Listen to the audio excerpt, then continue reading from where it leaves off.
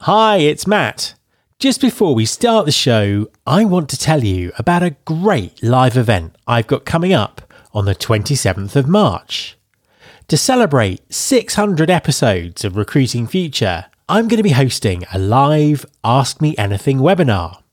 This is your chance to pick my brain on anything you like, including market trends and predictions, the impact of AI on recruiting, skills-based hiring, the changing role of recruiters, podcasting tips, or even my favourite Scottish tourist destinations and whiskies. Literally, ask me anything. I'll also be joined by some surprise special guests who'll be adding their perspectives to the conversation. You can sign up now by going to mattalder.me/AMA. That's mattalder.me/AMA.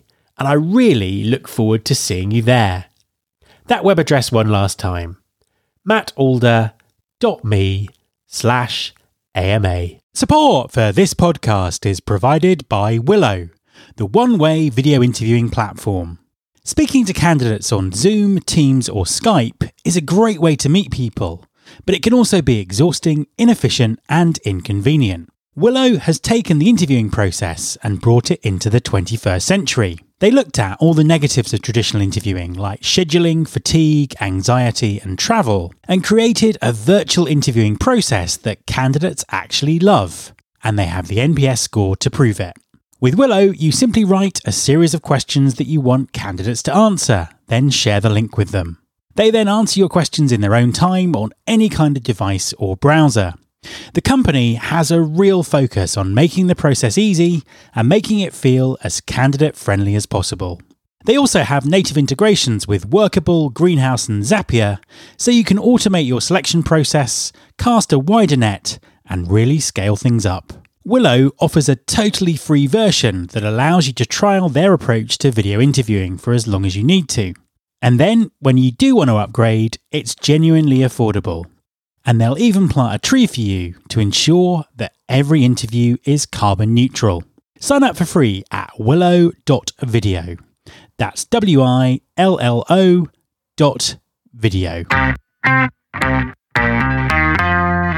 There's been more of scientific discovery, more of technical advancement and material progress in your lifetime and mine than in all the ages of history.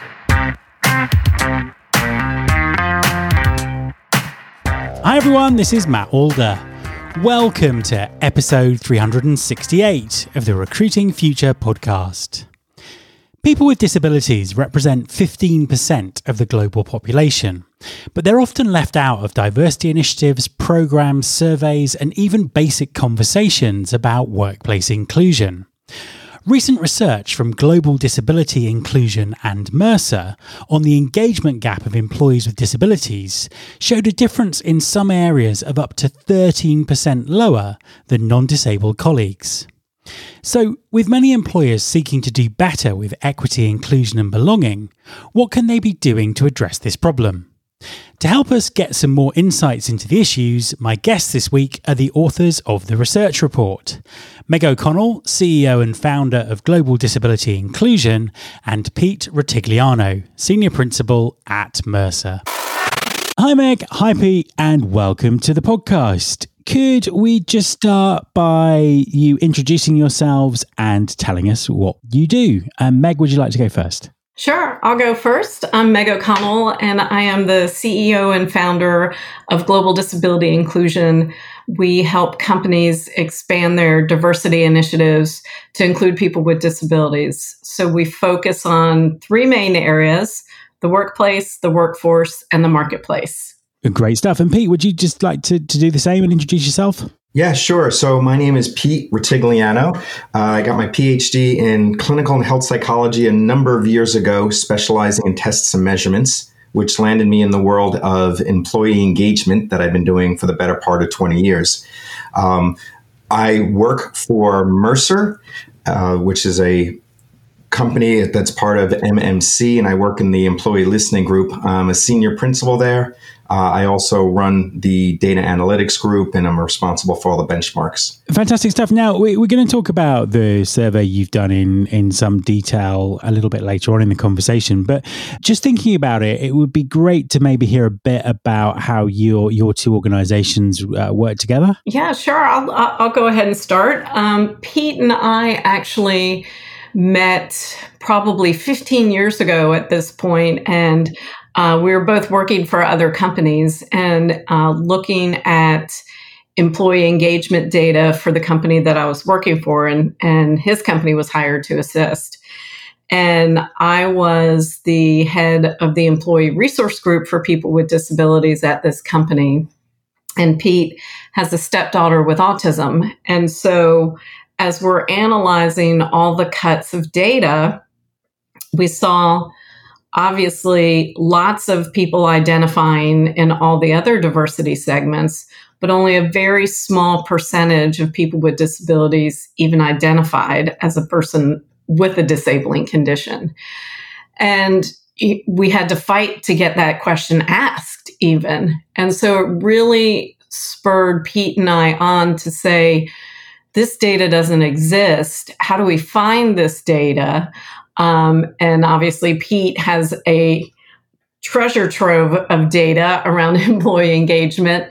So, fast forward, we continued to look at employee engagement data together with the Mercer database and really frame the story that was developing around that, which produced the report we came out with in March called The State of Disability Employee Engagement. It covers a 10-year time period. It's a global study with 12 million data sets. So Pete and I have really been partnering on this topic because no one has been talking about it. And really, we want to get the word out that companies really need to start paying attention to employees with disabilities. Yeah. What was a really big surprise for me is after Meg and I started investigating it within the company she was working with, I started looking at across all of our databases, and I was just amazed at the amount of differences that I saw for employees with disabilities that I wasn't really seeing in the other diversity groups. And most companies weren't really investigating it, which was a really big surprise for me. I suppose to give a little bit of context to all of this, what's the sort of the overall state of employment for people with disabilities? How would you sort of contextualize the situation in terms of what's happening and also the attitudes that employers have? We've made a lot of progress. Here in the U.S., we're about to celebrate the 31st anniversary of the Americans with Disabilities Act. So we've made so much progress and have had so many accomplishments, but there's still so much to be done, especially when we're talking about employment. People with disabilities still face record unemployment. It's typically double the unemployment rate of all other diversity groups. And of course, it's the largest diversity segment. So we're still struggling for equity and inclusion in the workplace. Again, we are making progress, but it is slow. The biggest barrier I would say we have is we're still battling attitudinal barriers. People still with the misconception that if you have a disability, you can't work or you're going to be contributing less. You're not going to be a high achiever. And so we spend a lot of time educating companies that is a myth. And the reality is people with disabilities are, in fact, very capable and can be a valued part of your workforce. So let's move on to talking about the survey. Pete, talk us through a little bit more the background to the survey and how you've sort of put it together. Yeah, sure. So as part of our work, so my company does employee engagement surveys, which a typical engagement survey is I go into an organization, we come up with customized questions specifically about that organization that we want to measure. And then I collect the data from every employee in the organization and then feed the data back to the company. So as part of that work, typically will want to ask various disability inclusion demographic questions. So we'll ask about gender, we'll ask about ethnicity, we'll ask about sometimes sexual orientation and age. And also one of those data points that we like to ask is the question, do you have an apparent or non-apparent disability? So by collecting these data amongst all of these different companies, I'm able to really amass a very large database that really represents what's going on across the United States and also, moreover, across the world. Our database is roughly around half the United States, and then including countries from all over the world.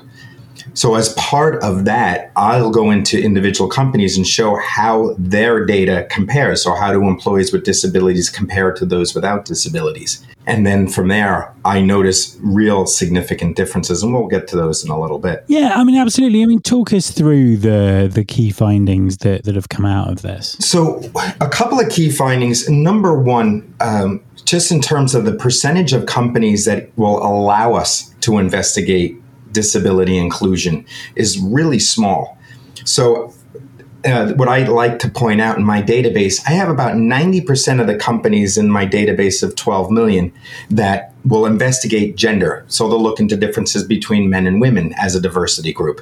We have about 75% of the companies that'll investigate race and look into differences between, Black, Asian, Native American, et cetera, and look at those differences. I only have about 4% of companies that will even allow me to investigate disability as a diversity group, which is just a very small percentage of the people in there. When I do investigate those differences, so now I'm talking about the 4% that actually do investigate disability as a construct, I see real major differences. The biggest difference is overall engagement. I see that employees with disabilities are typically about 7 to 8 points different than those without disabilities. And that is, they're less connected to the organization, they're less likely to recommend the organization, they aren't as satisfied with the organization. So we see this really big difference. And one of the things that makes this such an intriguing finding, just looking at overall engagement, is that when I look at other diversity groups, for instance, when I look into gender, I don't see differences in overall engagement by gender. There's really no difference between men and women. When I look at differences by race, I typically don't see any differences there. In fact, even when I look at differences by sexual orientation, when I look at heterosexual versus homosexual populations, I don't see a significant difference between those groups as well. But I always see a difference in the disabled group, looking at those with disabilities versus those without. And that's a real significant finding. We typically will call a 5-point difference a call to action when organizations really should start doing some investigative work and taking some actions on the back end. I know this is something that Meg sort of touched on earlier in the conversation, but do you have sort of insights into why that's the case? I think there's a couple of different reasons. So one hypothesis I had, as a scientist, I have to think, well, what's causing these differences? So one hypothesis that we normally come to is, well, maybe it's that, let's face it, people who have disabilities have a harder time than the rest of us. And maybe it's that in and of itself that's causing the decrease in engagement scores. But what's really interesting is when you look at new hires, right? A new hire employee who identifies as having a disability versus a new hire who doesn't identify as having a disability, we don't see differences there. And if it was simply that employees with disabilities have a harder life, then those scores should remain different, whether they're a new hire, whether they're a long-term tenure employee, there shouldn't be that difference. So there's something about the experience at work that our organizations are doing. And by the way, it's consistent across most organizations. What is causing that difference? And some of our hypotheses have to do with the fact that, number one, there's this feeling of not being able to identify or disclose that they have a disability. We've seen some trends in our data that show that if people are able to disclose that they have a disability, a lot of those differences start to go away. In fact, one real interesting point of the data is when you look at differences by, let's say, immediate manager. So what is the relationship between an employee with disability and their immediate manager? There's very small differences between those with disabilities and those without. And if you think about it, that's where you have your closest relationship. You tell your immediate manager stuff that you wouldn't tell middle management, senior management, or the executive staff. So the closer connection, the more you could be yourself and the more the company knows you, the smaller the decreases are. When we look at differences across the organization, so let's say my relationship as an employee to senior leadership. So do I trust senior leadership, or do I think senior leadership is making the right moves in terms of strategic direction? Or do I feel like I'm valued as an employee in this organization? That's where we see larger differences. Meg, do you have anything you want to add on that? Yeah, I do. I think I want to go back to kind of the top of what you were saying, Pete, and Matt, your question about why aren't companies studying, people with disabilities? And I think there are a couple of reasons. First, we're in this cultural shift globally of don't ask, don't tell about your disability status. And the shift being to disability pride. And that's really happened over the last, really, I think, intense the last 5 years, but it's been building the last 10 or so. So cultural shifts take a long time, and cultural shifts within companies take a long time. So we went from don't disclose your disability, companies weren't allowed to ask about disability, to in the U.S. new legislation about 6 years ago that essentially was affirmative action for people with disabilities, and companies now have to identify the number of people they're interviewing, recruiting, hiring with disabilities. So that really set in motion for a lot of global companies the shift in, all right, people with disabilities need to apply. We need to accommodate them, and we need to understand how to really integrate them successfully into our workforce. So we've had good progress. In some areas, it's been slow, but still with that cultural shift, we had, especially if you had a invisible disability. I, for one, have epilepsy, so I don't have to disclose unless I want to. So there was very much coming up, don't ever disclose your disability unless you need an accommodation. That way, no one will discriminate against you. So we still have some of those feelings from people with disabilities because it's a level of trust that, as Pete was saying, you want to feel comfortable disclosing your disability to those that you trust and that are still going to value you even with that disclosure. Sort of moving forward from this, what would your advice be to employers in terms of what they can sort of do based on these survey reports to kind of improve the situation moving forward? Well, I think educating senior leadership and also understanding that even if you don't think you're employing people with disabilities, you likely are. There are 1.3 billion people on the planet with a disability. That's 15% globally. In the US, that number is higher at 26%. So you're already employing people with disabilities, but likely just don't know it or don't understand their experiences. So if you just take those numbers statistically, companies are potentially ignoring 15 to 20% of their employee population. So there's a huge opportunity here for companies to say, wow, this is a group I haven't been investigating. This is a group that is, maybe a quarter of our population that I don't know anything about. So really investigating the employee experience of people with disabilities is really important for companies, which led Pete and I to create the first ever disability climate and culture survey called Amplify. Pete, what do you want to add? One of the things I love about my job is being able to go to organizations and talk to leadership and say, hey, this is where there's problems in the organization that we can fix. And what's great is leaders like to find that information. They want to have really engaged and connected employees that work harder and longer and better for their organization. And to find a pocket of their organization that is so large, that is actively disengaged because of how we're treating them, is just gold.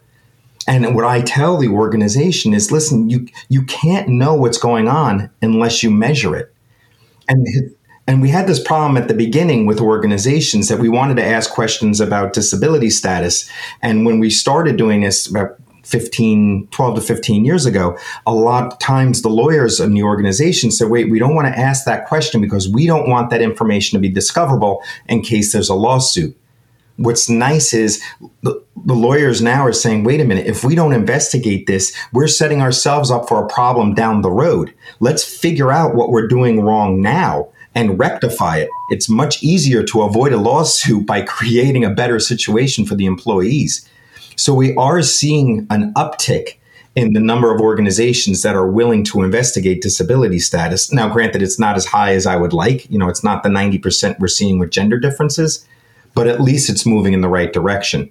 And actually, since COVID happened and during all the social injustices of 2020, we're seeing a real big uptick in diversity inclusion as a whole, and we're able to rope disability status into that grouping. So it has really been some exciting times recently in terms of the uptake on looking into disability status. I think you can hear, Matt, the excitement in our voices here, having been in talent management for the bulk of my career. Opportunities like this don't come up. As Pete said, this is gold. This is an opportunity for companies to really take action.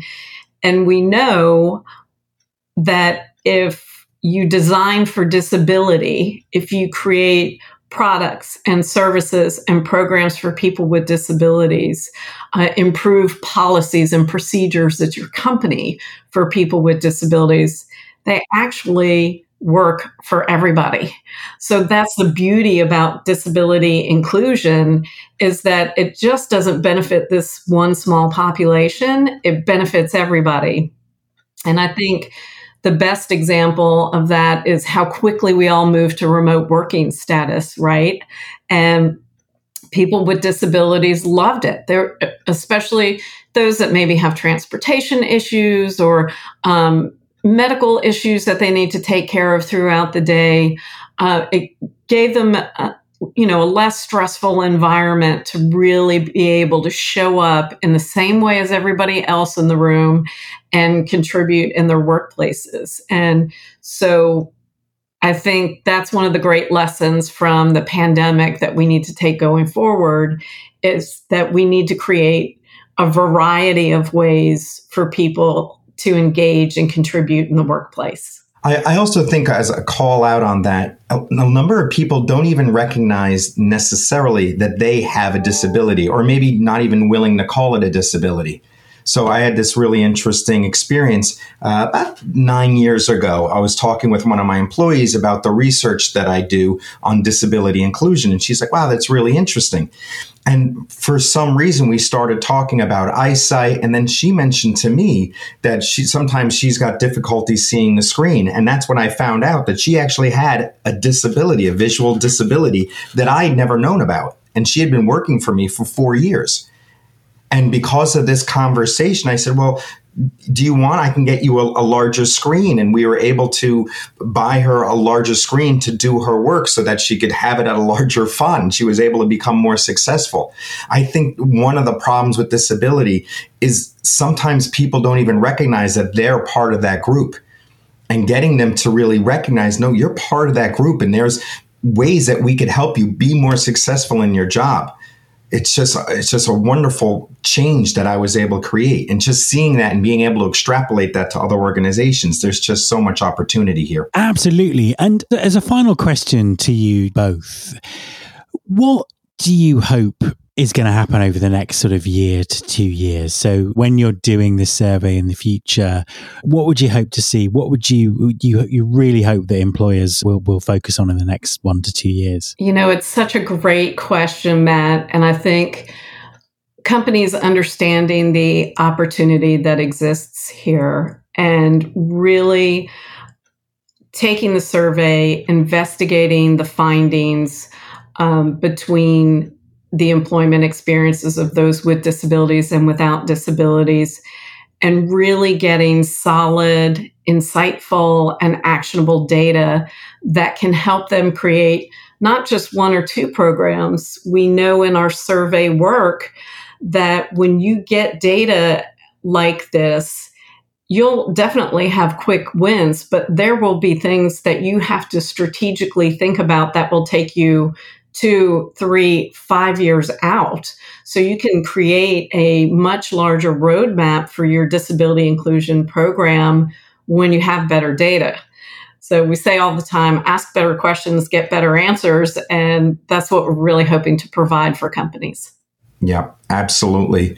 And with this 2020 phenomenon, someone asked me, well, Pete, it sounds like disability is really kind of in vogue now, and maybe it's going to trail off at some point. And I don't think that's the case. I think once people's eyes open up to this, I think they're going to stay opened up to this. And this is going to be part of business as usual, that when we measure diversity groups, one of the diversity groups we're consistently measuring, along with gender and race and age and whatnot, we're going to continue to look into this.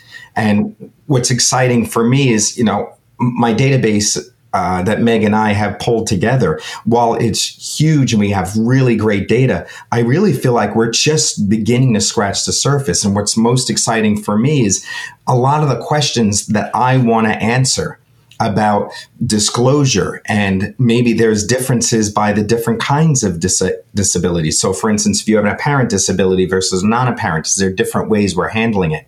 The way HR departments are moving is not as a one-size-fits-all approach, but because we have access to incredible data and we have a little bit more flexibility with programs, with benefits, with how we treat employees, we could curtail and really specifically hit different populations a little bit differently to really give employees what they need.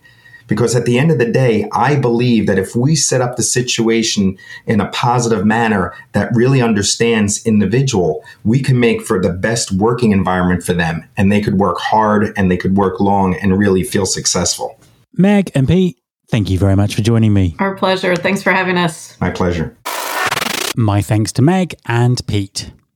You can subscribe to this podcast in Apple Podcasts, on Spotify, or via your podcasting app of choice. Please also follow the show on Instagram. You can find us by searching for Recruiting Future. You can search all the past episodes at recruitingfuture.com. On that site, you can also subscribe to the mailing list to get the inside track about everything that's coming up on the show. Thanks very much for listening. I'll be back next time, and I hope you'll join me.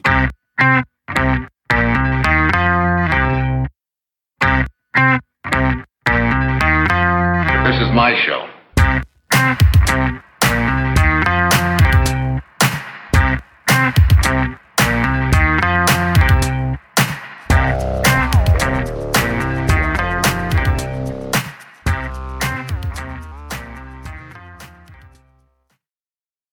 Hi, my name is Sarah, and I want to tell you about my podcast called Can I Offer You Some Feedback? I'm a business consultant and executive coach with over 20 years experience in change management, leadership development, and naturally providing feedback to high performers. My podcast is for those of you who have a complicated relationship with feedback, whether giving, receiving, avoiding, or seeking. Feedback is essential for our development. In each episode, you'll hear from real people across industries with their ideas, perspectives, and best practices on feedback.